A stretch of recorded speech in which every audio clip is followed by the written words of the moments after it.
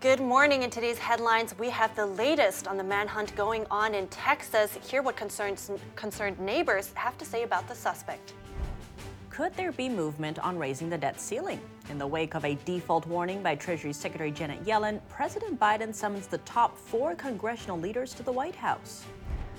The Supreme Court has agreed to hear a major case on limiting the power of the federal government. We speak to a legal expert. At least 6 people are dead after a dust storm turns fatal in Illinois. This after more than 70 vehicles crashed on a stretch of highway. And what's driving people to leave the Golden State in such large numbers?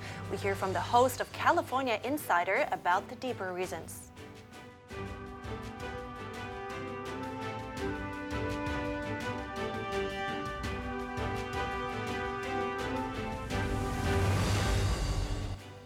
Good morning and welcome to NTD. I'm Tiffany Meyer in for Kevin Hogan. Yeah, we're really working you hard these days. I'm Evelyn Lee. Today is Tuesday, May 2nd. I can't believe it's almost halfway through the year, but yes, lots of news. And while you're getting ready or commuting to work, we'll keep you updated. Take it away. Thanks. That's right. We're starting off with some news out of Oklahoma. Authorities found 7 bodies on a property yesterday. That was during a search for 2 missing teenage girls. Investigators believe the girls were with a 39-year-old registered sex offender. The search led them to his residence. The local sheriff says he believes the girls are among the dead and that the other bodies likely include the sex offender and member of his family. The bodies were found near the town of Henrietta. It's a town of about 6,000 people, about 90 miles east of Oklahoma City. The sheriff didn't confirm any identities. He says that's up to the state medical examiner. An Amber Alert was issued early in the day, but was called off after the bodies were found. And next, over to Texas for the latest in the manhunt there. The suspect accused of killing 5 of his neighbors is still at large. Officials say U.S. Border Patrol officers are on high alert. But it is possible he's already escaped to Mexico. The suspect at large is 38-year-old Francisco Oropeza. He's reportedly a Mexican national that's been deported at least 4 times in the past. Residents of Cleveland, Texas, where the shooting happened, say they want justice. Here's what people in the neighborhood had to say. There might be friends or ties with him out here that could be hiding him. It's scary because school just started on Monday and they still haven't found him. He could have had somebody escort him out of the neighborhood, found a place to hide. The community's definitely on high alert. We're on edge, nervous, scared. We want the coward caught. Over 250 law enforcement officers are involved in the search. Authorities are asking the public for tips. An $80,000 reward is being offered for information that leads to an arrest. The U.S. could be as close as a month away from a default. That's according to the latest estimates by Treasury Secretary Janet Yellen. Here are the details. Secretary Yellen addressed the $31 trillion debt ceiling in a letter to House Speaker Kevin McCarthy on Monday. Yellen wrote, after reviewing recent federal tax receipts, our best estimate is that we will be unable to continue to satisfy all of the government's obligations by early June, and potentially as early as June 1st, if Congress does not raise or suspend the debt limit before that time. Yellen estimated in January that the Treasury would be able to handle the nation's debt through early June, but she made the latest estimate due to lower than expected tax receipts this spring. House Republicans passed McCarthy's budget proposal last month. It would raise the debt limit by $1.5 trillion. It's enough to carry the government into early 2024, but the increase comes with a number of spending cuts and caps. President Biden has refused to negotiate with Republicans on the proposal, saying raising the debt ceiling should come without any conditions. Yellen says last-minute actions on the debt ceiling risk harming consumer confidence and can cause the country's credit rating to be lowered. She says Congress should protect the faith and credit of the U.S. by acting immediately. McCarthy has repeatedly said raising the debt limit should come with serious discussions about curbing federal deficit spending. President Biden has summoned the top 4 congressional leaders to the White House next week. This after Secretary Yellen's default warning. The Supreme Court agreed on Monday to hear a major case on limiting the power of the federal government. It could have broad implications on government regulation. The case is between herring fishermen and the National Marine Fisheries Service. The fishermen say the agency doesn't have authority to make them pay the salaries of government monitors who ride on their fishing boats. By taking the case, the Supreme Court will reconsider a 1984 ruling known as the Chevron Doctrine. It deals with federal agencies' interpretation of law. The case will be heard next term, with a ruling likely in 2024. And joining us now is Oliver Dunford to help us understand this case. He's a senior attorney at the Pacific Legal Foundation. Good morning, Oliver. Can you please start by summarizing what that Chevron Doctrine is and what role has it played in the past? Sure, good morning. Chevron refers to a 1984 Supreme Court decision in which the court deferred to the interpretation of a law by an administrative agency. Basically, the question comes down to who gets to write the law. Is it Congress or is it an agency that's part of the executive branch? And so what courts have done under the Chevron Doctrine is, it's called the Chevron two-step. First, the court is supposed to decide whether the statute addresses the dispute directly. And if so, then the court just applies the law. But under step two, if there's an ambiguity in the statute, then the court will apply the agency's interpretation so long as that interpretation is reasonable. And the problem with that is that it gives a lot of power to administrative agencies to claim that there's ambiguity in the law. And then, as in this case, they can stretch that authority and try to do things that Congress has not allowed them to do. And of course, there's, on the other hand, people defending the Chevron Doctrine. But there's also the idea that people who weren't elected shouldn't make important decisions for voters, for instance. Can you tell us a bit more about the tensions there are and what your take is on it? Sure. The defenders of Chevron say that the modern world is very complex, that Congress can kind of set broad rules, but that experts in the administration are needed to fill in the details. And that's all that's going on here. The critics of Chevron would say that they're doing more than that the agencies are, in fact, writing the law, taking advantage of perhaps ambiguous language to stretch their authority beyond what they actually have. And again, the problem is that not that there's an ambiguity in the law, that happens at times. The problem is who gets to decide who resolves that ambiguity. And in the United States, the ambiguity on questions of law are supposed to be decided by the courts and not by administrative agencies. So what you have here basically is administrative agencies trying to write the law, and then when a dispute comes up, they're trying to resolve all the disputes too. And a key feature of the separation of powers of the U.S. government is that Congress writes the law, the executive enforces it, and then when disputes arise, the courts resolve those disputes. Right. And now what happens, let's say, if this doctrine was overruled? What could be the broader impact of that, and how do you see it affecting future regulations? Yeah, this would make Congress be more active. Right now, Congress writes laws that are broadly worded in some cases. And then when something goes wrong, Congress can say, well, that was the agency's problem. In this case, the National Marine Fisheries Service, or it could be the Securities and Exchange Commission. They can push all of the blame on agencies. So this will make Congress write the laws more carefully. It will also require agencies to apply the law strictly as it's actually written. One decision that comes up often in these discussions is a case called Brand X. And in that case, an agency actually took an opinion that was contrary to a previous court opinion. And the Supreme Court upheld the agency's interpretation, even though it contradicted an earlier court decision, again, because the court said that the interpretation was reasonable. So one result of if Chevron is overturned is that we should have more predictability in the law. Agencies will have to more closely follow the actual words of the text. Right, and that's very interesting that it would give more responsibility back to the Congress. So thank you so much for breaking that down for us. Oliver Dunford, I appreciate it. Thank you. Is your money safe at the bank? With all the recent high-profile bank collapses, many are wondering, and the experts say not necessarily. NTD's Chris Beers finds out what you can do to protect yourself. Some of the biggest bank failures in U.S. history have occurred in just the past 2 months. Many are wondering, is my money safe? If you're within the bounds of federal deposit insurance protection, your money is safe. In that case, the risk of a bank failure, that's the bank's problem. That's not your problem.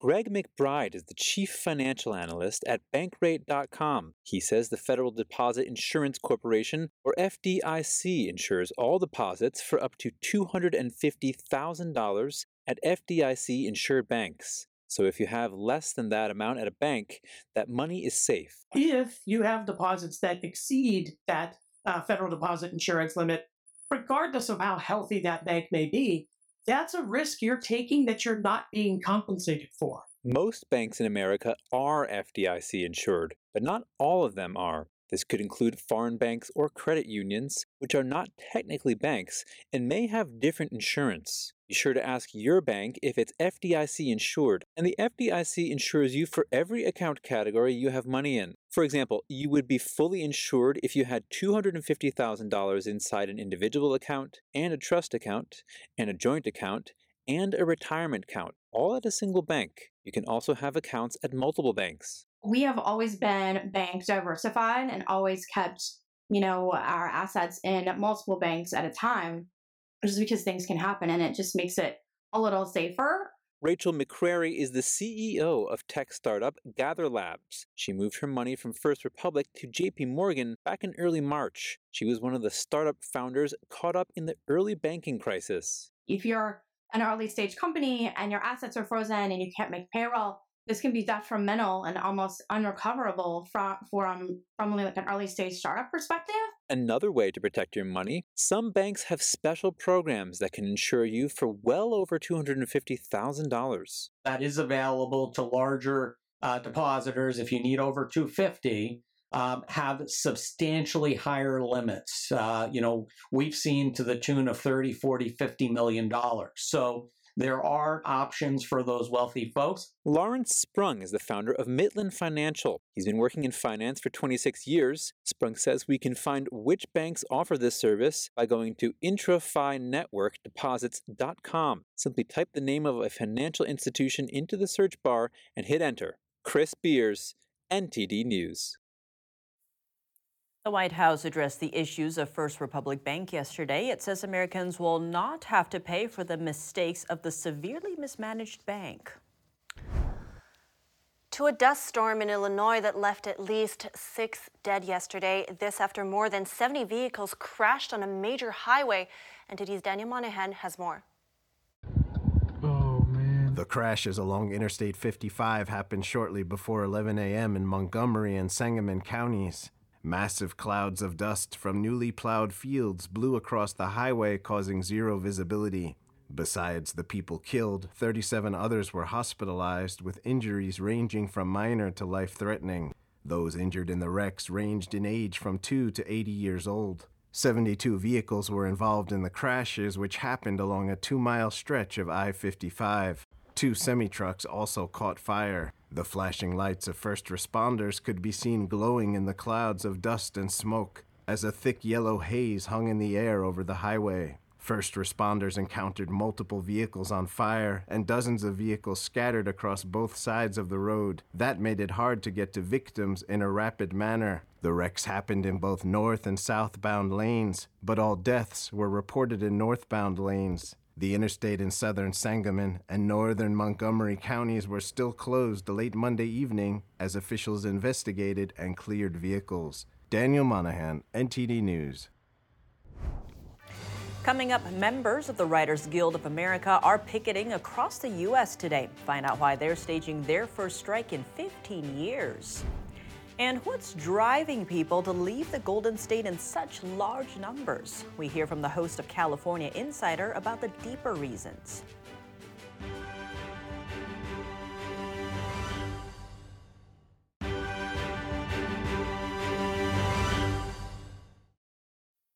Welcome back. Members of the Writers Guild of America are going on strike across the U.S. today. The walkout will throw a wrench in production for many of Hollywood's major studios.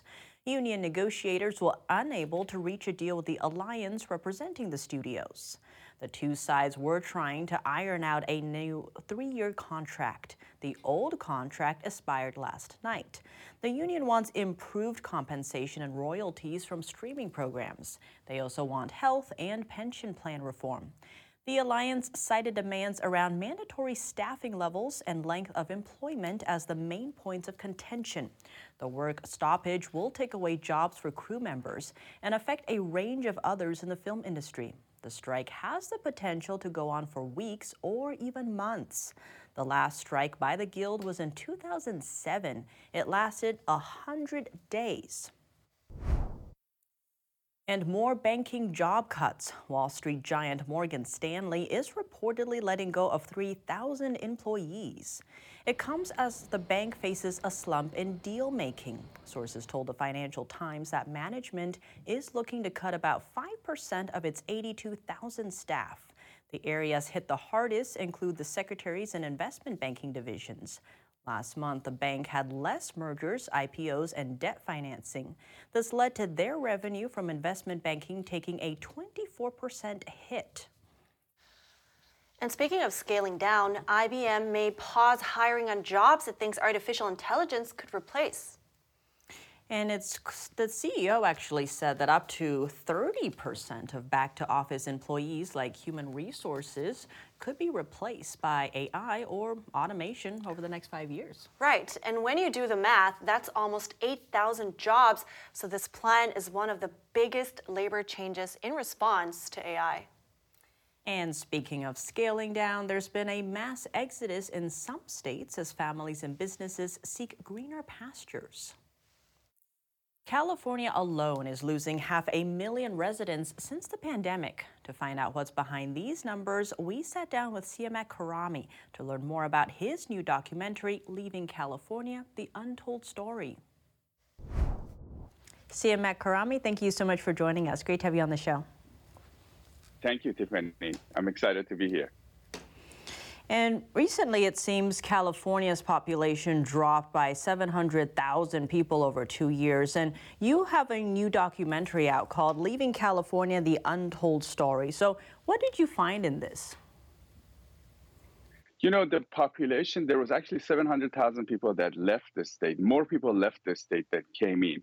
But the population actually dropped by 500,000 people because we had the births. We had 200,000 births. In this process of going out, and what we did is we went out of the studio. We actually went and met Californians who left, and we interviewed them to find out why they left. And we went one layer deeper to figure out what's the reason behind the reasons. So, for example, if people left for housing costs, we tried to figure out why are the housing costs higher. And then we figured out people have left because of the policies of the state. A lot of times, the issues that people faced, why they're leaving, is connected to the policies that the state has. Or there was a certain law that, for example, there's a law that legalizes theft under $950. When I say legalizes, you can still get in trouble, but you get a ticket. And it doesn't matter how many times you steal, you can keep going back. And each time, if you get caught, you can get a ticket. So there's laws like that that are causing people to get frustrated. Somebody's business gets broken in time after time, and then they decide to leave. But they don't really see that. They just say, okay, it's not safe anymore. And on that note, it seems another maybe major concern is crime. I was down there recently and nearly got mugged. So what did you find in that aspect? Oh, wow. Yeah, so the crime is, one thing that's happening is that a lot of the papers in California, they're saying statistics, saying the crime is down. Crime is not up. Statistics are not showing that. But a lot of people don't report the crime anymore because they just, what can you do about it? If you get somebody mugs you and you call the police once and they didn't come or they didn't take it seriously because their hands are tied, the laws doesn't, or if it's a small thing, the laws don't really help them. So then what will happen is you have numbers that are wrong, and average people may not really feel the whole picture unless it happens to you. So when it happens to you, then you start figuring out, oh, wow, this is really bad. Things are getting bad. We talked to some business owners that have been in the process of making this documentary, and very resilient people that have been robbed multiple times, and then at their business, at their home, and it keeps on happening. And what's happened is it's become very brazen now. People are coming into the stores and they just take things, and they even threaten the business owners if they confront them. And CMAC, actually, on that note, you're still in California. Do you have any plans on leaving? Absolutely not. This is a very beautiful state, and I think that once people of California will figure out what's going on, that they will make changes here, and even the policymakers, probably even the same ones, could make changes. And this documentary, leaving California, could be a path for people to get to see what's going on, to get a good big picture of what's going on in the state. Sounds like, in a way, the future is still hopeful. There's all those songs about California dreaming. Is that going to become reality again? I think so. I think if people can, these problems that we have are not very difficult to solve. There just needs to be the will of the leaders to actually solve them, to look at them and say, okay, what we did was wrong. Let's fix this law. Let's fix that law. It's doable. Well, CMAC Karami, thank you so much for your time. Thank you. And if you'd like to watch it, you can find his documentary at epochtimes.com/epochtv. In lighter news, driving, flying, and working machines filled an airport in a California coastal town over the weekend. Enthusiasts and collectors showcased their prized possessions for all to see. That's coming up after the break.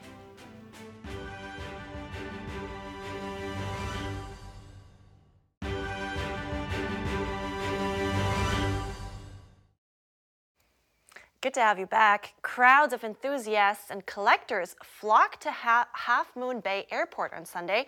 The Pacific Coast Dream Machine fundraiser returned after 3 years. It showcased about 2,000 driving, flying, and working machines from the 20th and 21st centuries. NTD's David Lamb hears from some of the professional collectors. This was the Marine, these came out of boats. So this is kind of just a nice little running engine. 47-year-old Robbie Peter has been collecting engines since 14 years old. He now has tons of them from the 1900s. This is only a small part of his collection he's showcasing at the annual Pacific Coast Dream Machine in Half Moon Bay. Are these all gas powered? Yeah, everything we have here today is gasoline or propane because the oil fields, they had natural gas. Hobbyists and collectors alike share and trade parts to fix their engines because he says you can't get the parts from a regular auto parts store. Like earlier today, a guy came to me and said, hey, I have an old hammer mill. I want it to go to a good home. So he actually gave it to us I'm going to restore it when I get it. The craft holds a special place in his heart. Unfortunately, there's not as many younger generation that are collecting because I don't know if they have the interest, but I believe everything revolves, and eventually we will get a younger generation to come back and start collecting when I'm old. Even at this festival, you get a chance to ride on World War II vehicles. And it's from the American Armory Museum, and it's the first time arriving at this festival. One collector wanted to support veterans and show people what soldiers went through. What got me into the military collecting is one, I believe in our military. Although I was never in the military, I support our military. You get excited about bringing back history. If you're a history buff and you love history, it's nice to drive the real thing. This is the Dream Machine's 30th year, making a return from a 3-year hiatus out of the pandemic. I like it a lot. Yeah, it was fun. Yeah. Part of the history. That Humvee is part of history. It was in the real World War. The annual event sends its proceeds to nonprofits like the Coastside Adult Health Center. Reporting in Half Moon Bay, California, David Lamb, NTD News. Some fascinating machinery, and I would have loved to climb into that tank, to be honest. It does look like David was having the time of his life covering. It sure does, yeah. Speaking of surprises, a principal at an elementary school in Virginia got quite the surprise yesterday morning. James Marsh was caught on camera while opening a school trash dumpster. A black bear poked his head out, inches away from him. The two then ran in opposite directions, with the bear heading toward a wooded area. And the encounter did not lead to any reported injuries for Marsh or the bear. Glad both are safe, but I just wonder how that bear got stuck there. Indeed, I wonder that too. Authorities have not said how the bear ended up in the dumpster. What a pity. All right, that's all for today's program. We're wrapping it here. Write us if you'd like at goodmorning@ntd.com. Thanks for watching. I'm Evelyn Lee. And I'm Tiffany Meyer.